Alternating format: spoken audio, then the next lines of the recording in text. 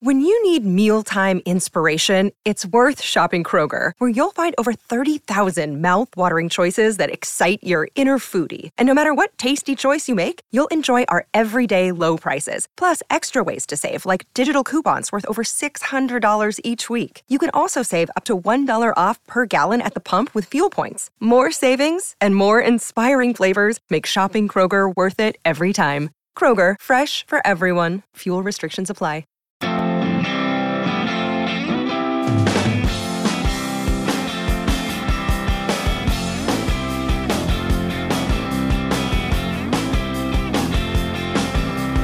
If there's a goal that everyone remembers, it was back in old 72. We all squeezed the stick and we all pulled the trigger, and all I remember is sitting beside you. You said you didn't give a fuck about hockey, and I never saw someone say that before. You held my hand and we walked home the long way. You were loosening my grip on Bobby.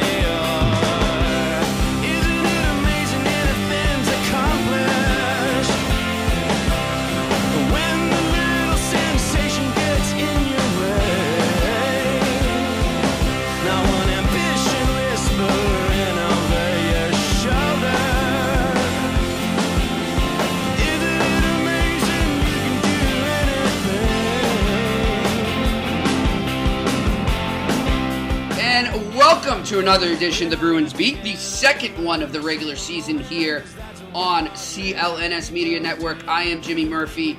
My co-host Joe Gill is with us, and we have a special guest joining us. He covers the Boston and Providence Bruins for my site, Murphy's Hockey Law, Anthony Kwetkowski. Anthony, welcome to the podcast. Thank you guys for having me. I'm excited to be here and, hopefully trying to contribute in whatever positive way I can. Hopefully adding some good content to the podcast. Hey, don't worry. With Joe and I, anything's better. I think we have to give him a hockey name, don't you think? Yeah, we'll get that. We'll think of a good nickname soon, for sure. But Joe, I know that we want to get into a lot of things, but one of the things we've discussed, and I think that we're in agreement in general on it. You might be a little more negative than me, but I think overall you're in agreement, is that, and usually I'm the pessimist, usually I'm the negative guy when it comes to the Bruins, but man, we're 5 games in here, guys, and it's like the sky is falling, and everybody's just, trade Tuukka, screw him, and trade this guy, and fire Cassidy already, and it's like it's just one thing after another, and everybody's panicking. And again, we're 5 games. This season is very, very young, and anyone in the NHL, whether it's GMs or coaches or players or scouts, what have you, anyone will tell you shouldn't really make a judgment until the American Thanksgiving. We're already past the Canadian one, obviously, but that only came 2 or 3 games in for every team. The American Thanksgiving is generally when teams have a good gauge on what they're going to have for the season, what they may need to do trade-wise or, call-up-wise. Right now, it's just sort of trial and error. They're getting a feel. And, I don't know about you. I'll let you take it first, Joe, but I just think there's a complete overreaction around Boston right now when it comes to the Boston Bruins.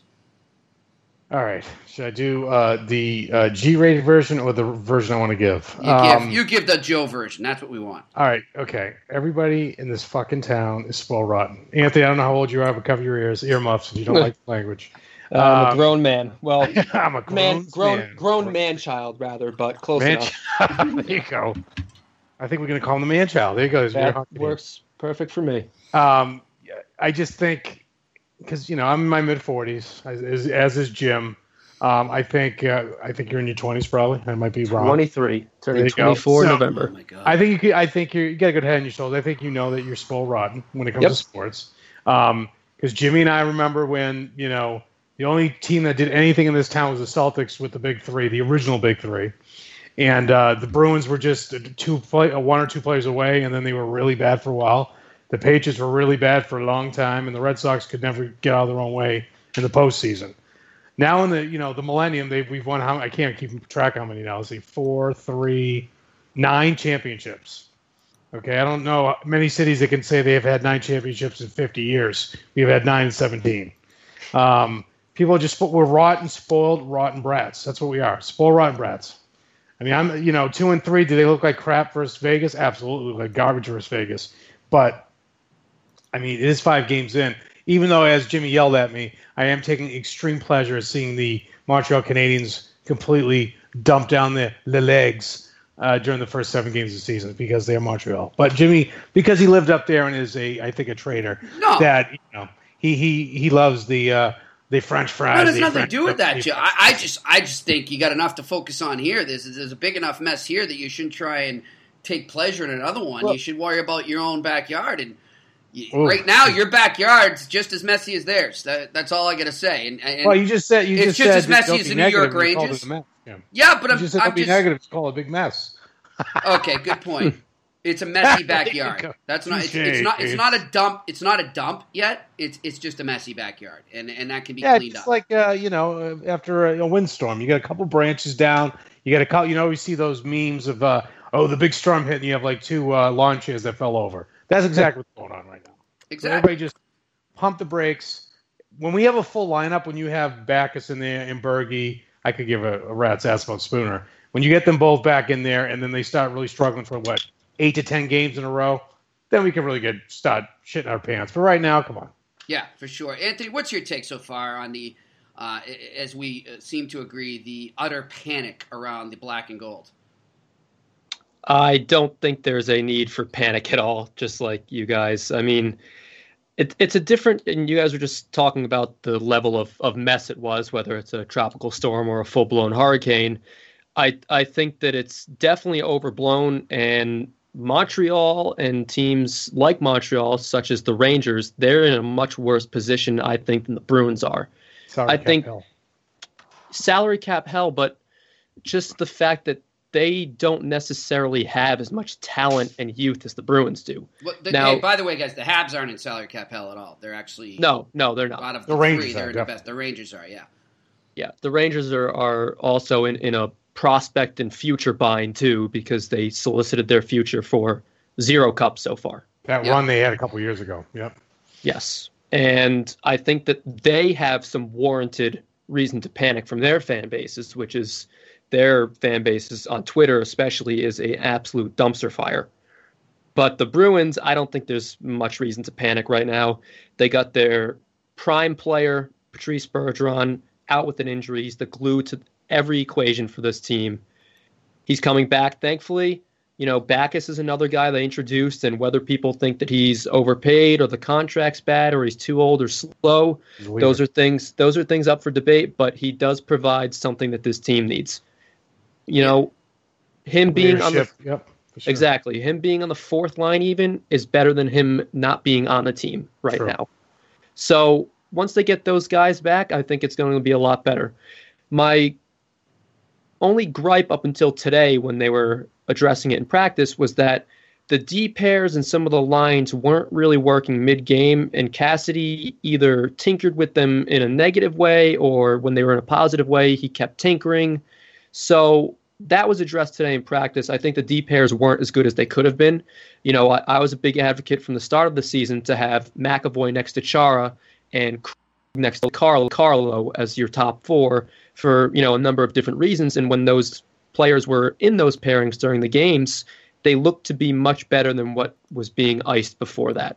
So I think as that goes on, it's something that Bruce Cassidy's going to be finding out, is just how good these D pairs look and what these line combinations look like, and just finding the optimal combinations for them. So I don't think the level of panic's here to really suffice for what this team is. They're just going through some struggles out the gate. They're struggling with injury. The talent's there, and it will be there. So, Manchild, I think you made a good point. That's your new name. That just like when they talk about the Patriots, like Belichick is still trying to find his defense 6 games in the season. I think this is exactly what Cassidy's doing. He's tinkering on the lines. He's trying to figure out what's working. And I think, when you get a quarter in the season, I think it's really going to be where he wants it to be, lineup-wise and line-wise. So yet again, everybody get off the fucking Tobin Bridge, please, and just calm down. Yeah. What? Jimmy's not going to catch you. I'm not going to catch you. And the man-child, even though he has shoulders that carry the earth, he's not going to carry. He's not going to catch you.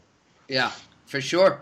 And I think another specific player that tends to get a lot of panic around him and a lot of harsh criticism, sometimes warranted, but most of the time not in our eyes. I think we all agree is Tuukka Rask. And, speaking of Tuukka Rask, too, we'll get to his injury in a second and what that might mean. But it's unreal. It's really unreal. And not only they criticize him, they twist his words. And, earlier, I think it was last week after Colorado, the loss in Colorado, he was just mentioning it. There were some grade A opportunities. But he did, of course, say that I didn't stop, meaning like I could have stopped him. And he didn't get the job done. That's what he was trying to say. That's how I took it. But, of course, the mainstream media around here, Felger, Maz, decide that, we're going to take that and twist it around and say that he's calling his teammates out and he's blaming everyone. Now, truth be told, Tuukka Rask, and I criticized him for this, many people did in the past, and it was warranted in the past, has indeed played the blame game before. But I don't think he's playing the blame game right now. He's just saying, look, everybody's going to step up right now, me included, and that's it. And then they take that and they basically just crap all over him. And everybody, it seems, around the Bruins, a lot of media and fans, look for reasons to hate Tuukka Rask. And they do. And it really bugs me. I just don't understand it because when it comes down to it, whether they want to admit it or not, he's still an elite NHL goaltender. And it's early, like it is for the team. It's early for him right now. He'll come around. It takes a bit of time. Joe, I know you are so. Are you ready for the storm? Because it's coming. Let it rip, buddy. Let me hear. And then the man child can bring me back to earth after. The hater. Okay, here's the thing. I think this is to me the same thing as when Tom Brady retires. Whoever comes after him, Jimmy G, Jimmy Murphy, I don't know who, is never going to get a fair shake in the city because he's not Tom Brady. Same thing with Tim Thomas because Tuukka is never going to be Tim Thomas. I actually saw someone on my Big Bad Bruins page basically single-handedly blame Tuukka for the 13-cup loss and the 2010 Philly meltdown. I'm thinking, 2010, he beat out Tim Thomas because Tim Thomas sucked that year. He was a rookie, I believe. I could be wrong.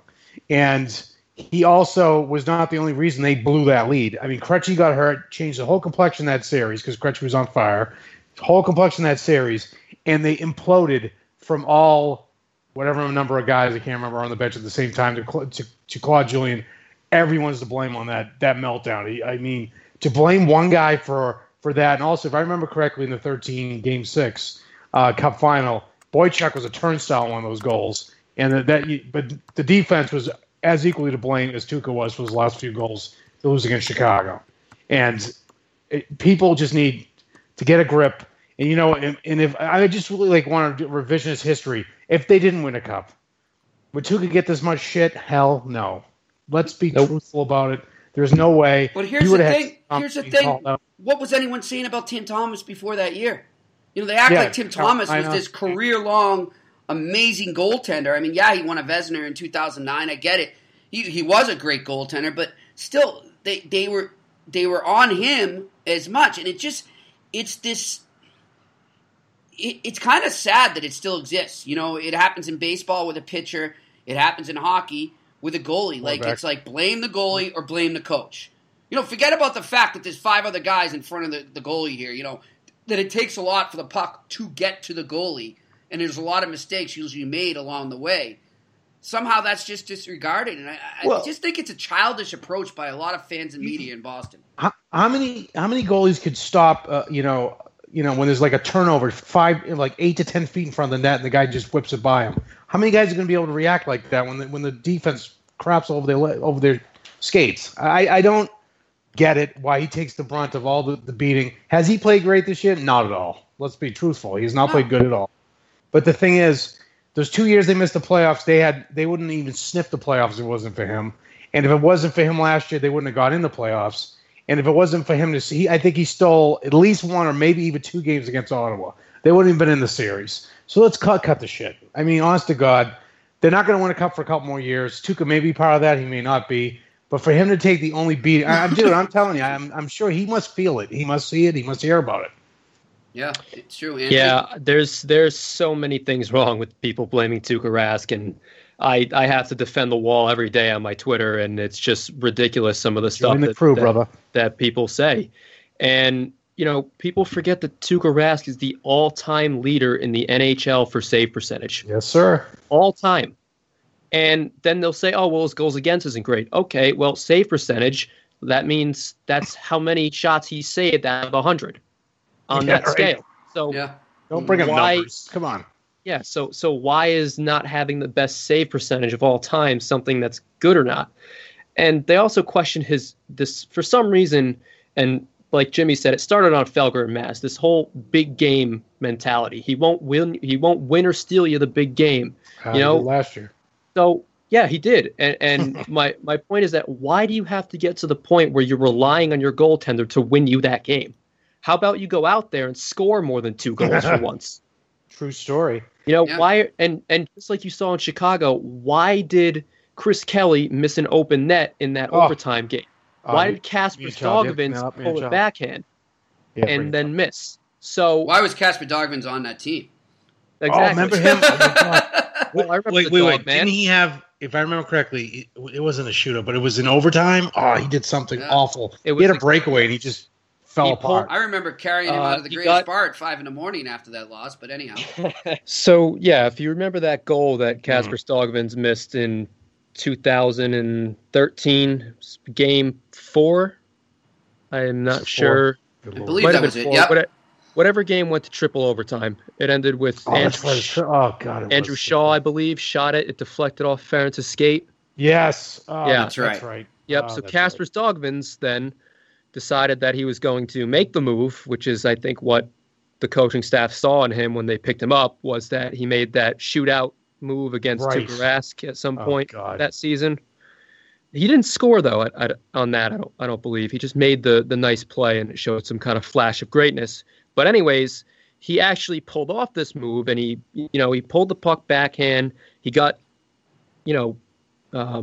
Crawford out of the net, and then instead of just tucking it in, he tried to go backhand, forehand again, or some fancy move, and he missed. Now, add that onto the fact that Chris Kelly missed a wide open net then too, and people want to blame Tuukka Rask for getting you to almost quadruple overtime. They were 14 seconds away or something? Yeah. Well, just think about that series. If a couple of those overtimes go the other way, they win the series. And think about that playoff run, how insane Tuukka Rask was. 7 against Toronto when he made that incredible 2-on-1 Tim Thomas-esque save. Yeah, or shutting down the Pittsburgh Penguins. Yep. They dominated the Rangers and the Penguins. Absolutely. But people forget that, and they need somebody to blame. And like I said, it's the easiest thing to do to blame the goalie. And I hate when they don't have their stats to back it up. And, you mentioned to me, Joe, you want to tell them about, there was a blog. Article? Yeah, go ahead. Yeah, so my crazy bros from the Days of Your blog, Pez, he's a big Tuukka guy as well, and he put together an article talking about hypotheticals if Doby played as many games as Tuukka or McIntyre played as many games as Tuukka, and then he got all his stats together and all that. Basically, they all are worse. So with the Doby stuff and the McIntyre stuff, my whole thing too is, when people bitch and moan about Tuukka, they never have a plan. There's never a solution. There's no young stud in the minor league system that's going to come up and dominate. Because if there's a kid out there that had some potential, I'd be like, all right, give him a shake maybe. But there is no kid. Yeah. Do you know what I mean? Stop bitching and come up with a solution. Then we can have a discussion and say you just crucifying the guy. Yeah, the only other option would be to let McIntyre, who I'm high on, I think he's a very good goaltender with starting number 1 potential for a team. Potential is a key word there. Yeah, yes, right. Exactly. He's not a stud. Right. No, he's not a call-up right now that you can throw him in and go win 5 games when you need it. But, and as Jimmy said, Felger and Maz kind of started this whole anti-Tuukka thing. Felger's big thing over last year, and thankfully Ben Bishop signed with the Dallas Stars so that talking about that. He keeps saying how Ben Bishop was the guy and go get yourself a $4.5 to $5.5 million goaltender, save the money, spend it elsewhere. Okay, A, where are you going to spend it? B, why Ben Bishop? You talk about a guy. He has only started 2 seasons, 60 games or more in his entire NHL career. Wow. Yeah, and he's older than Tuukka Rask, mind you, too. Not by much, but he's still older than him. But also, I mean, can you blame Tuukka that was the going market for goalies at that time when Chiarelli gave him the deal? I mean, are you kidding me? That's not his fault. No, I don't fault him for that either, and I don't even disagree that Rask isn't overpaid. I don't think he is personally, because what you get from him season to season is consistency. You look at other cheaper goalies in that range that people talk about, like Jake Allen, for example. He's as Jekyll and Hyde as they come. You don't know what Jake Allen you're going to get game to game, right? And it's not like Corey Crawford, who makes $5.5 to $6 million in that range, where he has one of the 3 best pure defensemen in the NHL, Duncan Keith, in front of him. You have to cover up his glove hand problems. Yep. Yeah. So, and you add that in with Brent Seabrook as well. And I mean, Brent Seabrook's a top pairing defender on just about any other NHL team alone. And you look at the goalies in the league who are making that $4.5 to $5 million salary. They all have pretty much good defenses in front of them. And if they're not great defenses, their top 4s. They're better than the Bruins. Better than the Bruins. Yeah. Now, this season is probably up for debate because I think the addition of adding a 19-year-old top pairing defender is definitely putting you a lot higher on the list of team defensive cores than a lot of people give him credit for. Because as good as Brandon Carlo played last year, he's not a top pairing defender. Now, Chara last year is definitely a little bit faster and quicker on the draw than Chara this year. And it's just an age thing. He's still playing good. He's still a top 4 defenseman, and he always will be until he can't play anymore. But I mean, I wish they still went out and got a veteran defenseman that was proven. You know what I mean? I do too, but there wasn't anywhere to put him, unfortunately. I mean, well, with the kid, yeah. I mean, I think they're just going the kid route and just going to take their lumps as they go. So. Yeah, exactly. And I will gladly take the lumps of Brandon Carlo from last year, who had a shaky second half, but he still played well. He was still a top 4 defenseman at the age of 20 years old. And, the Bruins have a much better defensive core now with McAvoy in it than they did last year.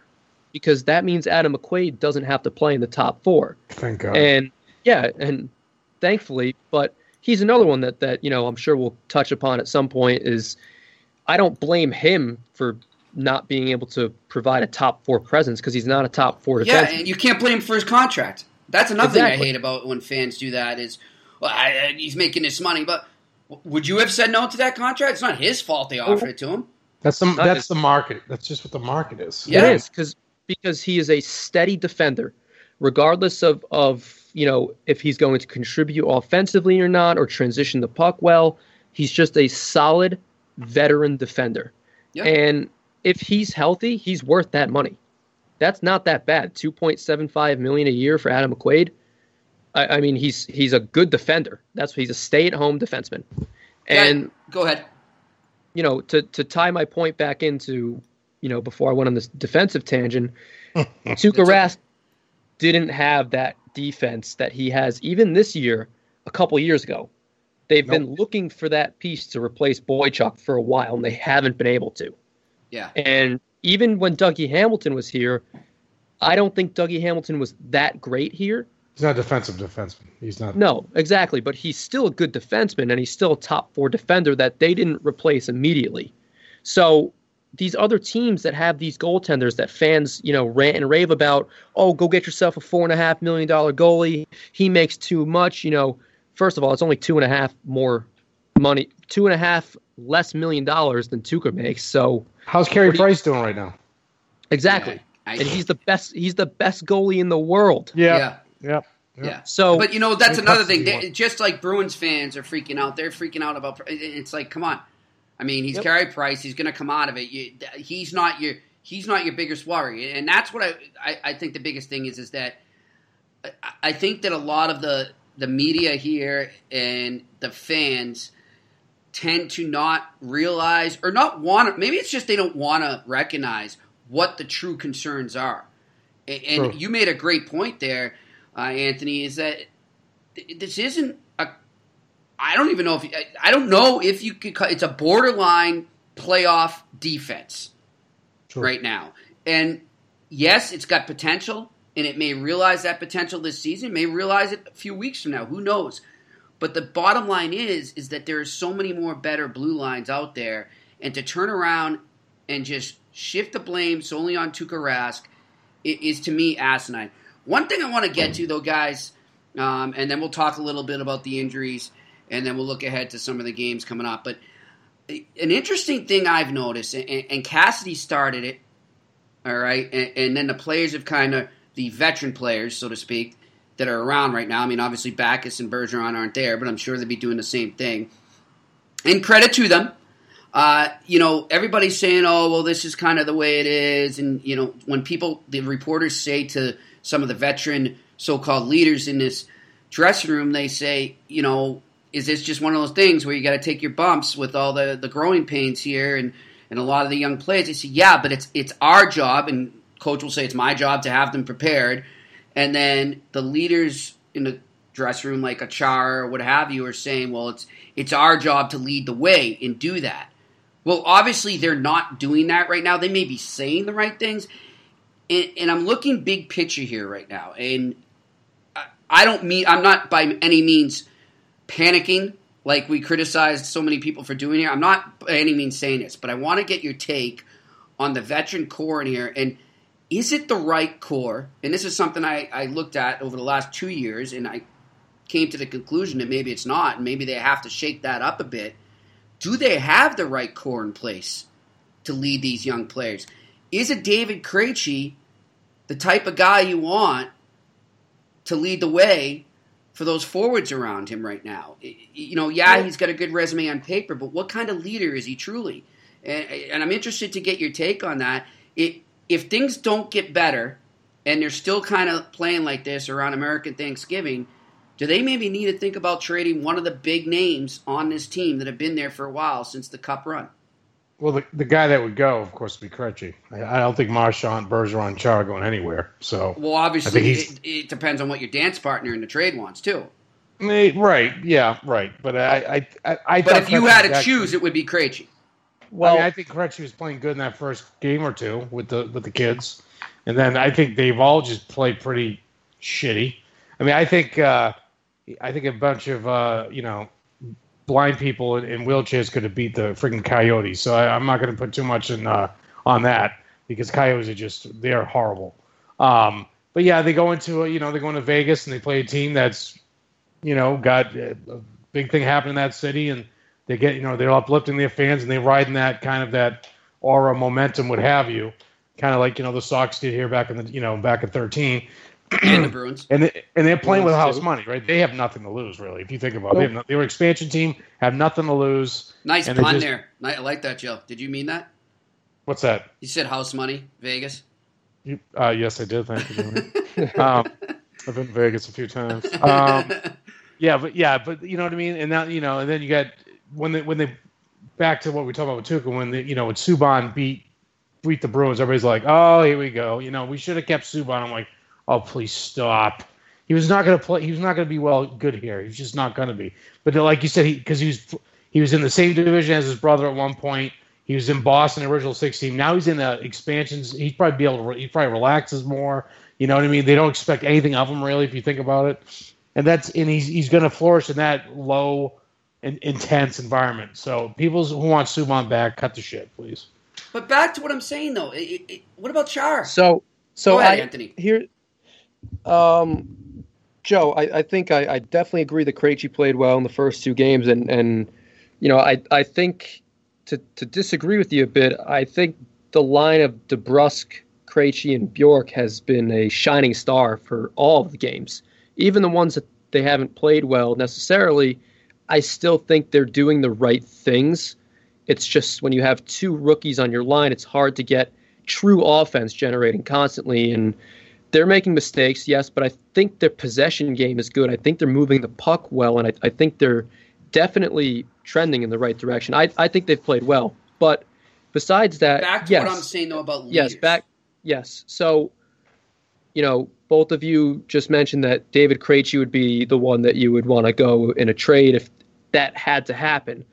And Jimmy, you mentioned something about it depends what your dancing partner, for a trade wants too, but it also depends on what Krejci wants. Right. True. He is a full no trade after. Oh, I was going to mention that. Oh God, Charlie gives it like candy. Yeah, so you can't make a trade unless he says yes to it, because his no trade isn't modified; it's a full no trade. So, you know what? I think he would accept getting out of here. I think he's been here in the critics the last few years too. I think he'd be more open. No, he's got kids that are starting to get into school. Oh, okay. He's comfortable here. It's just like Char, and that's my thing is I think right now, and I will put the blame on Chiarelli a bit, but he wasn't the only GM that was doing this at the time. Jimmy. No, I agree with you. I'm not just going to single out Chiarelli, though. I think that a lot of GMs are regretting the no movements and no trades that they felt they had to give to lock up their core, over the last 5 to 7 years. But my main issue, I think, when it comes to this leadership core, and I'm going to put Bergeron right in here, and obviously I still think he's a great leader, and I don't think he's the problem by any means. But I think when it comes to this leadership core, and like I said, I think this is going on in other cities as well, for other teams as well, there's too much of a sort of a comfort level and an invincibility feel like I don't have to worry about it. Yes, because I have a no-trade clause, so I'll make the final call on that. My place is secured here. And I've got these young guys coming in, and maybe they're gonna minimize my playing minutes a bit if they do better than me and if they work harder than me. But I know I always have my spot. And, if they did try and trade me, there's not many teams that are going to be able to handle my salary. They know this. And I'm wondering, guys, maybe I'm reading too much into it. And I'm not saying these guys are bad leaders by any means. I'm just saying that, much like everyone said about Claude Julien, that his time had come and it had run his course. Thank you for the memories, and you did a great job here, but every good thing must come to an end. Did the Bruins not, or did they end the wrong part of the core as opposed to end some of the other players that maybe would have helped this transition a little better? And I look at, obviously didn't have a choice with Mark Recchi, he retired. But, you bring up Chris Kelly missing an empty net, but you know what I see? I see them not making the Stanley Cup final in 2011 or not making it in 2013 without a Chris Kelly. Because I know for a fact that his value, and you can knock Chiarelli, and that's where I get so mad at people bashing Chiarelli for him giving the contract he did to Kelly, because they didn't see what I saw firsthand in the dressing room. They didn't walk into a dressing room by accident, and all of a sudden, sorry for that car alarm outside, guys.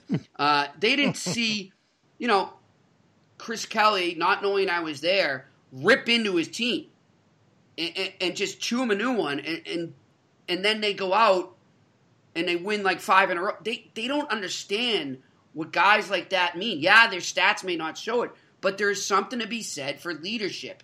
And did they not go out? My problem is I don't think they ever went out and replaced Recchi or Kelly.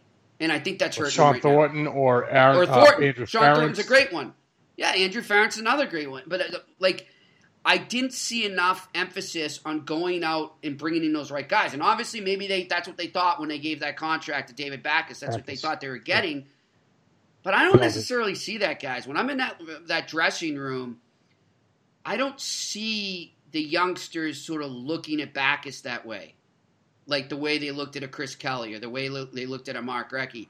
I don't get that connection right now. And those teams with Chris Kelly, those teams were older than they are now, so that was a little different, right? Those guys were a lot older. Really? And you had Sagan. Marchand was the same age. Sagan was. You got a lot of rookies on the team now.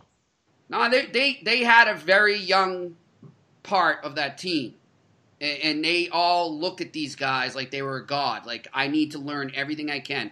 I need to just absorb everything I can from these guys because they've seen it all. Now, maybe I'm just not seeing it, period, and maybe it's going on and I'm just not seeing it. But if it is going on, I haven't seen it translate on the ice yet. And that's something that I think, I don't think it's a major issue right now, but it's something we need to keep an eye on. And the thing that spurred this for me was watching the Celtics the other night when one of their key signings in the offseason, now given that's a whole new team, so it's not like they have all these established guys yet, but the way that team bounced back, and they lost the game, but the way they fought in the second half to take the lead, and they ended up losing, but they were one shot away after what had happened with the magnitude of that. That was probably one of the most hyped up season opening games in any sport I can remember, with all the storylines going in, and then what happens in the beginning, and just the sort of what cast over the whole arena and the game and everything. You couldn't have blamed them if they walked out of there and they lost by 40. Nobody would have blamed them or knocked them at all because of what happened to Gordon Hayward. It was like the exact opposite reaction of when Savard got laid out. They didn't do anything. Right. Remember that? They didn't do a damn thing, and they lost that game, I'm pretty sure. Right. They just. So what I'm trying to say is, the Bruins got Backus and Bergeron out right now. Why couldn't they respond that way? Why haven't we seen that fight that we saw in one half from the Celtics? Why haven't we seen it in 5 games from the Bruins? My major problem with the Vegas loss was there was no effort. Exactly. And I'm just saying, that whole game was sucking. I'm not saying we have to pull the panic button yet. I'm just saying there's a trend there that we have to be careful of and kind of revisit a few weeks or a month or 2 months from now. If we still see stuff like this where they're lifeless and they're looking at, we got this guy out, and they kind of almost are feeling sorry for themselves, that's a big thing to worry about as the season goes on. That's what happened with Claude down the stretch a lot. The teams just came out listless, dead man skating. Okay, so my point is, though, Joe, guess what? Your scapegoat, Claude Julien's in Montreal now. He's not here. No. I'm saying that team right now, this team right now looks the same way they look like when Claude got fired. Okay? Nope. They look the same way. No. What I'm trying to say is that there might be guys in that locker room that are still there. Exactly. That's my point. Right. They're very well. Oh, by the way, maybe this proves that Claude wasn't necessarily the major problem. But anyway. Oh God, he wasn't the answer either. He wasn't the answer either, but he wasn't the major problem. Go ahead, Andy. Well, Bruce Cassidy hasn't shown to be the answer either. Thank you. So when he came in last year, yes, they ended up going on a nice little run. They were on fire last year. Last year. And is that necessarily on the coach or the team waking up? Because that team was the same. Yeah. Nothing changed. Maybe they all realized that they got a Stanley Cup winning coach fired. Exactly. And, exactly. No, you're absolutely right, Joe. But that whole feeling's gone now. That's gone now. And so I think that some players in the locker room and on this team, I think that some of them might be too complacent right now where they are, especially some of the older guys. And even Marchand, I lump him into this too. Yeah, he scores a lot in the regular season, but when grinding time comes in the playoffs, where is he? Oh, he did nothing. Well, when grinding time comes right now, when they're trying to pull out of a slump, where is he? I'll give him some credit there. The last 2 games, he has pulled it out, and he's looked like himself. I definitely give him that credit. But my point is that I think the hunger level that you saw when you were covering the Bruins in the locker room with Chris Kelly and Sean Thornton, none of those guys had won. I mean, Thornton did, but for the majority, none of them had won, and they were all hungry for that first win. The media, national and locally, were bashing them. They've gotten so far. They had that reverse sweep happen to them in Philly. They wanted it. And the guys like Lucic and Horton and Bergeron and Marchand, they all wanted it bad. Chara wanted it bad. Krejci wanted it bad. They all did. Now, a lot of them have grown up. Krejci has a family now, and Marchand has his ring. He has his money. Pasternak has his money. Marchand's married now, too. He's settled down. He's not the party man he used to be. No, and that might be for the better because now he's clearly done something right. He's focused on hockey, which is good, yeah. 39 goals last year, 37 the year before out of nowhere. Right. But I think that even if they are slumping still, I think that's just a growing pain. And I think this infusion of these hungry, youthful players now is going to provide a similar environment in a year or two now that we saw in 2011 when they won the Cup. Okay, and that's when I'm with you there, Anthony, and that's one of the things too that I should have mentioned there.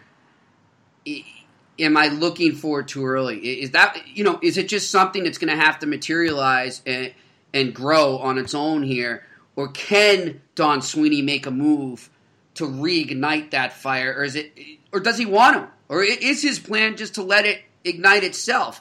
And I think that's going to be something interesting. And I wasn't trying to question these guys as leaders, I'm just trying to say it's natural tendency, it's human tendency, as you just pointed out as well, Anthony, for them to become a little complacent.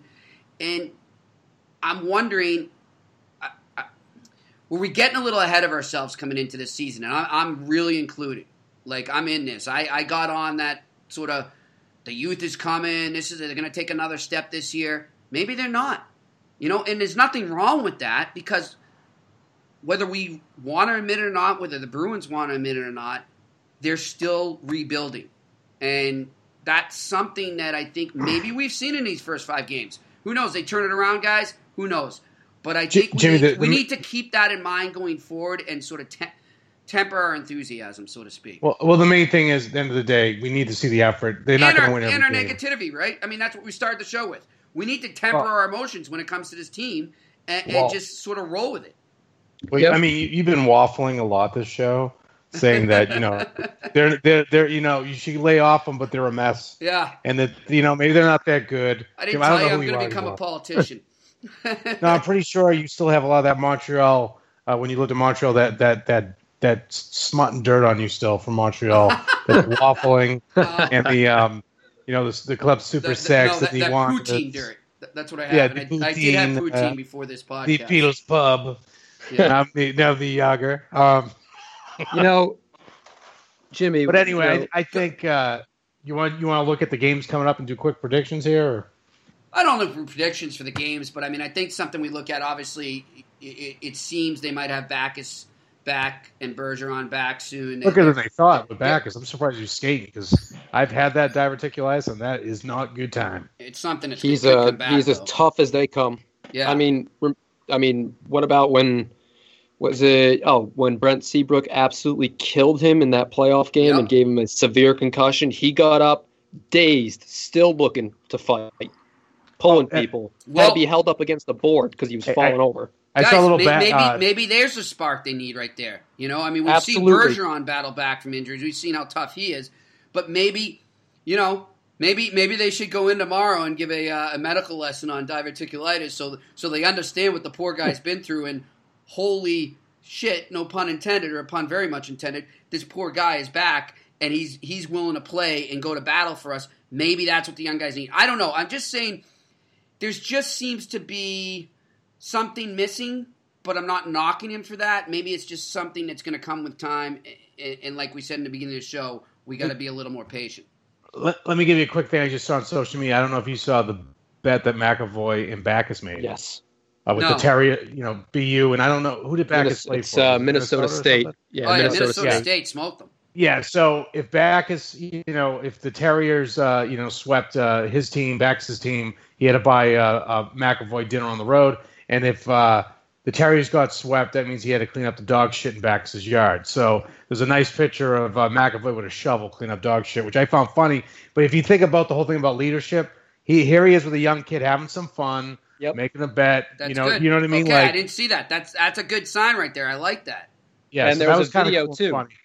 Now, something. See, me and the man-child are up on the social medias and the viral contents. That's true. That's true. Now, something to mention about that is there was also a video of him pooping, scooping, as it was quoted in the. Is this on the Bruins feed? No, it's on Backes'. So if you go on David Backes' Twitter, Backes took a picture of his text messages with Charlie and stuff. It was pretty funny. So that's the stuff they need to do. That's the stuff that chum around and things like that. Now in the video, something to point out as well, which definitely carries on your point there, Joe, is that behind Backes, it wasn't shown, but you can hear his daughter interacting and laughing with them, and that is. Cool stuff, a testament. It is cool because it's a testament of just who David Backes is as a leader and a player, that he has 19-year-old Charlie McAvoy interacting with his family, and in a new city and a new town. And well, it's not a new city for him, but I know what you mean. Yeah, something that Sagan should have done, but that's another story for another day. They tried with Sagan. I don't blame the Bruins one bit for that. Don't knock the Bruins for that. Jimmy's been connected there, so he knows that. Oh, he knows about it all. No, they tried to get him a billet house too with Recchi, and he adamantly and his agent adamantly refused. And his parents, I'm sure. Yeah, so I don't blame the Bruins there. But go on, Anthony. Back to my point on Backes and his leadership is that what was missing from here is that kind of fun attitude between youth and integration, because you saw some players around the locker room and around the games who didn't necessarily show the characteristics of having fun like that. You saw older guys and they were just so serious all the time, and the vibe in the locker room wasn't that great. Now you add the youthful Charlie McAvoy, McAvoy is one of those players who absolutely loves the game of hockey. From youth hockey to professional hockey, he's always just loved the game. And that's such a rare quality in today's kind of professional PR-driven sports world, is players who just generally love the game. And that helps too. So the youth infusion, along with adding another hungry guy who's never won a cup before, David Backes, that helps. And what? Yeah, go ahead, sir. So, Jimmy, as you said earlier, that maybe you just haven't seen it yet. Well, guys, now that I see this, and as you speak, I'm watching the video. This is exactly what I was talking about, and so I'm going to waffle again, Joe. I'm psyched to see this. This is exactly you got more waffle. You got more waffles than the Denny's, Waffle House. Man. Come on, now. Yeah. Listen, this is exactly what I was for the last few days or even a week. As I saw this team struggle, amidst all that excitement after the season opener and all the excitement coming into the season, and just sort of this like crash landing, so to speak, and this, maybe they aren't. This is exactly what I was saying. Like, this is what they're missing, and now we see this. Good on David Backes. That's what this team needs. Yep. They need to form that sort of cohesiveness between the veterans and the youth, like Anthony said. And if this is what Backes is doing, man, good for him. I want to see something like this from Char, though, and I know it's not in his personality, but if he was to do something like this, I think it would just help the team so much, because talking to guys that played with Char, younger guys that played with him coming up the ranks and are in other places now, they were saying, look, this guy's a warrior. He goes out there. He's 110% on the ice every time, no matter. We know he's going to give his all. But there was just sort of that never social bond, so to speak. And you see Backes do that. It would be great to see Chara pull something like that. It would be. I think it would do wonders for the team. I mean, I don't think it would be a bad idea to do something. I know it's regular season, but like what they did in 11 with that starter jacket, or 13 with the military jacket, when they gave the guy the game. Yeah, I think that'd be great for the kids. Stuff like that is awesome. DeBrusque gets it, or Bjork gets it, or one of those guys. I mean, I think that kind of gets the chemistry, as we talked about. Gets more of like a brotherhood, if you will. I mean, when you're a young guy, you kind of intimidated by the Bergies and the Charas and all that, because they've been in the league for so many years. But I think that's what those teams had in 11, 12, 13, even though they lost in 12. I think, what did they do in 12? Was it an anchor? Something crazy like that in 12, even though they didn't go far in the playoffs, but they still had something to kind of give that guy who went above and beyond. I think that'd be good if they did something, in the regular season. Yeah, just camaraderie. You just want to see that build. But like I said, it's early, and you got to give it time. Let it build itself. It has to be organic, waffle, too. Jimmy, you waffle so much. Dude, you know what? It's like watching a tennis match. You calling him man-child? My nickname now should be Murph. TD Waffle. No, there you go. You're going to be JM Jimmy Murphy Obama.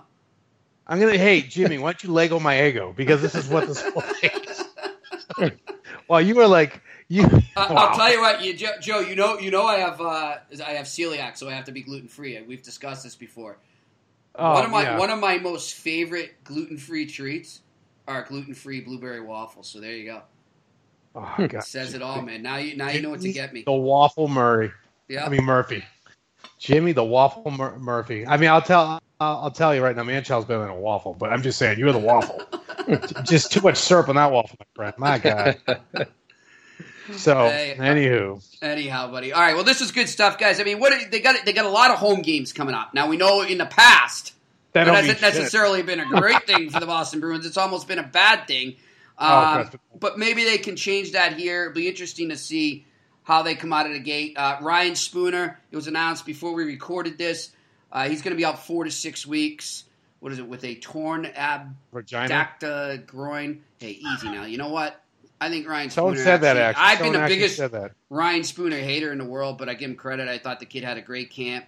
He actually finally showed some cojones and played to his potential. And I actually thought he was going to be a good part of this team. So that's too bad.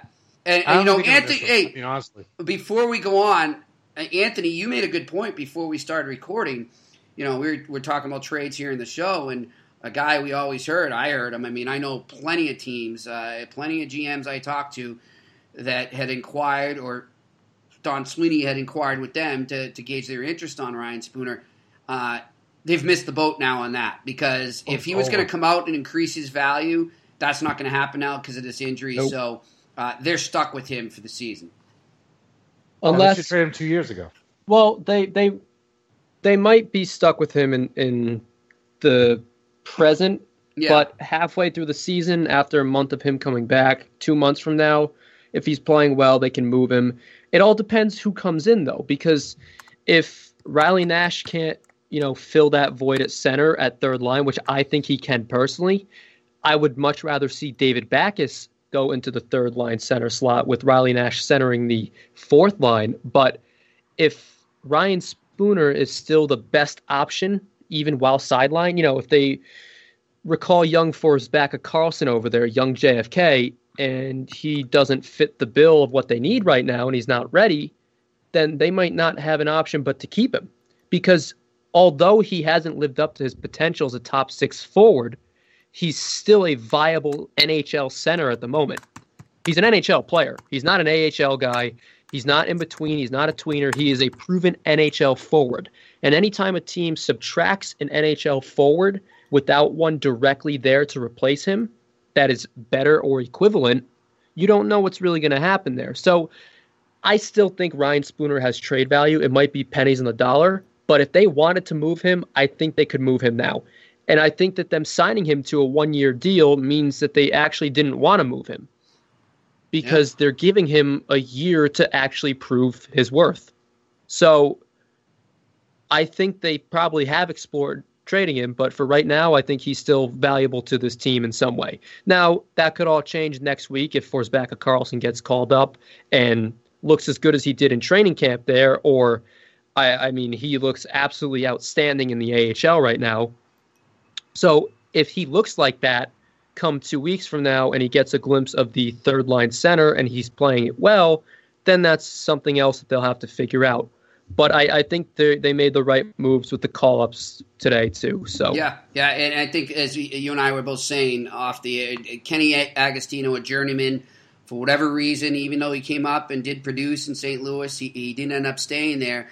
I turned, and you agreed, you pointed it out, and I agree with you. He's not necessarily as much of a grinder as a Glenn Metropolitan. He's got some scoring talent, but the role that Metropolitan played when he came into that young team, when that whole sort of Chiarelli-Julian era began in 07-08, he was a key part of that. He was a key veteran in that dressing room, found a niche there, really found a home there, and parlayed it into a contract, I believe, with the Flyers, and then did 2 years with the Canadiens and helped out a young team there make the conference finals. I don't know. I got this good feeling about Agostino coming in, that he could play sort of a role like that. So it's going to be interesting to see if he sticks. Jim, are you going to bring up like a Bruce Shoebottom or a Ken Baumgartner reference next time? Bringing up Metropolitan? I got to stay within Anthony's life here. Bruce Shoebottom, though. Those were the days. Remember guys throwing shoes on the ice when he fought? That was awesome. What a quick story about Bruce Shoebottom. So, and we got to wind it down here, my friend, because the Waffle Man needs his sleep, so I can get up and have some waffles. All right. You hold on to your syrup there, Waffle Man. So, quickly, the Bruins used to practice in Restouche in Wilmington, And I used to go there when all the players were there and so forth. I go there, and I saw a shoe ball. My friend, I said, "Hey," and he went, It's a true story. The guy just grunted like a big caveman, scared the living shit out of us. So the guy was a beast. Scariest guy. Probably one of the scariest guys I ever met in my life. So, okay, Waffle Man, you can go have your Lego with my ego. Hey, listen, Anthony Kwetkowski, thank you for joining us, my friend. Everybody listening, definitely check him out on my website, murphyshockeylaw.net. He does a great job, especially with these guys that you're seeing. He's a good guy to read now and follow on Twitter at Bruins Network because of the constant call-ups that the Bruins are going to be doing, not just for injuries, but also giving a lot of these young guys looks. Anthony's on top of that. He's down there at all the Providence games, credentialed. So he's a good guy to follow for that. Check him out there. And like I said on my site, murphyshockeylaw.net. And Joe, a pleasure as always, my friend. Of course, my friend. And before we go, guys, not to end on a sad note, but on Wednesday, October 18th, one of my favorite musicians, and I wrote a piece about this, and it really intertwines with not just Canada and hockey, but it's got a very strong connection to the Boston Bruins because I'm sure you guys heard Gord Downie, the lead singer of the Tragically Hip, passed away at the age of 53, succumbing to cancer. Really sad stuff, and you got to look it up. He did him and the Hip did a farewell tour. He knew he was going to die, and when he found out, he said, "That's it, fuck it, I'm going out on tour." And he toured across Canada, and he finished his final show ever. Was in his hometown of Kingston, Ontario. You might know it, Don Cherry's hometown. Plenty of hockey players have come from there as well. He was good friends with Bobby Orr, but his real strong Bruins connection and the reason that Gord Downie was probably one of the biggest Bruins fans around and one of the biggest in show business for sure. He was obviously 53, so he got to see when he was a young lad. He saw those Cup wins with Sinden, and we send our condolences to the Downie family, to the Hip, to Harry Sinden, to his friends, and to everyone he called friends, which were his fans. And there's a great picture. I wrote the column. It's weird. I'm a huge music fan, as you know, and I was introduced to the Hip back in '96 from my buddy Jay Batten, and he's from Windsor, Ontario. I mean, anyone in Canada knows the Hip, and they love the Hip, and it doesn't matter what age you are. The Hip is part of your fabric in Canadian culture, and I learned through hockey. I learned that. I mean, I can't tell you how many times I go into a dressing room, whether it was here or anywhere else on the NHL road covering the Bruins, the Hip was blaring. You'd always hear it, and you talk to players who are into music and they'd always reference Hip tunes, and I'm learning the guitar, and I just learned how to play the Hip. And then, yes, the day he dies, you got to look it up on YouTube. The Prime Minister of Canada, Justin Trudeau, went up and spoke about it and broke down. And, this is a president, I can't imagine Donald Trump ever doing that for a musician in the United States, I'll tell you that. It'd be huge. But to see a leader of a country like that get so emotional about a musician, it just shows you what he meant. And that was sort of what I wrote about. He was Canada, and Canada is him. And so we dedicate this podcast to one of the biggest Bruins fans around, Gord Downie, of the Tragically Hip. Rest in peace. It was in Bobcaygeon, I saw the constellations reveal themselves one star at a time.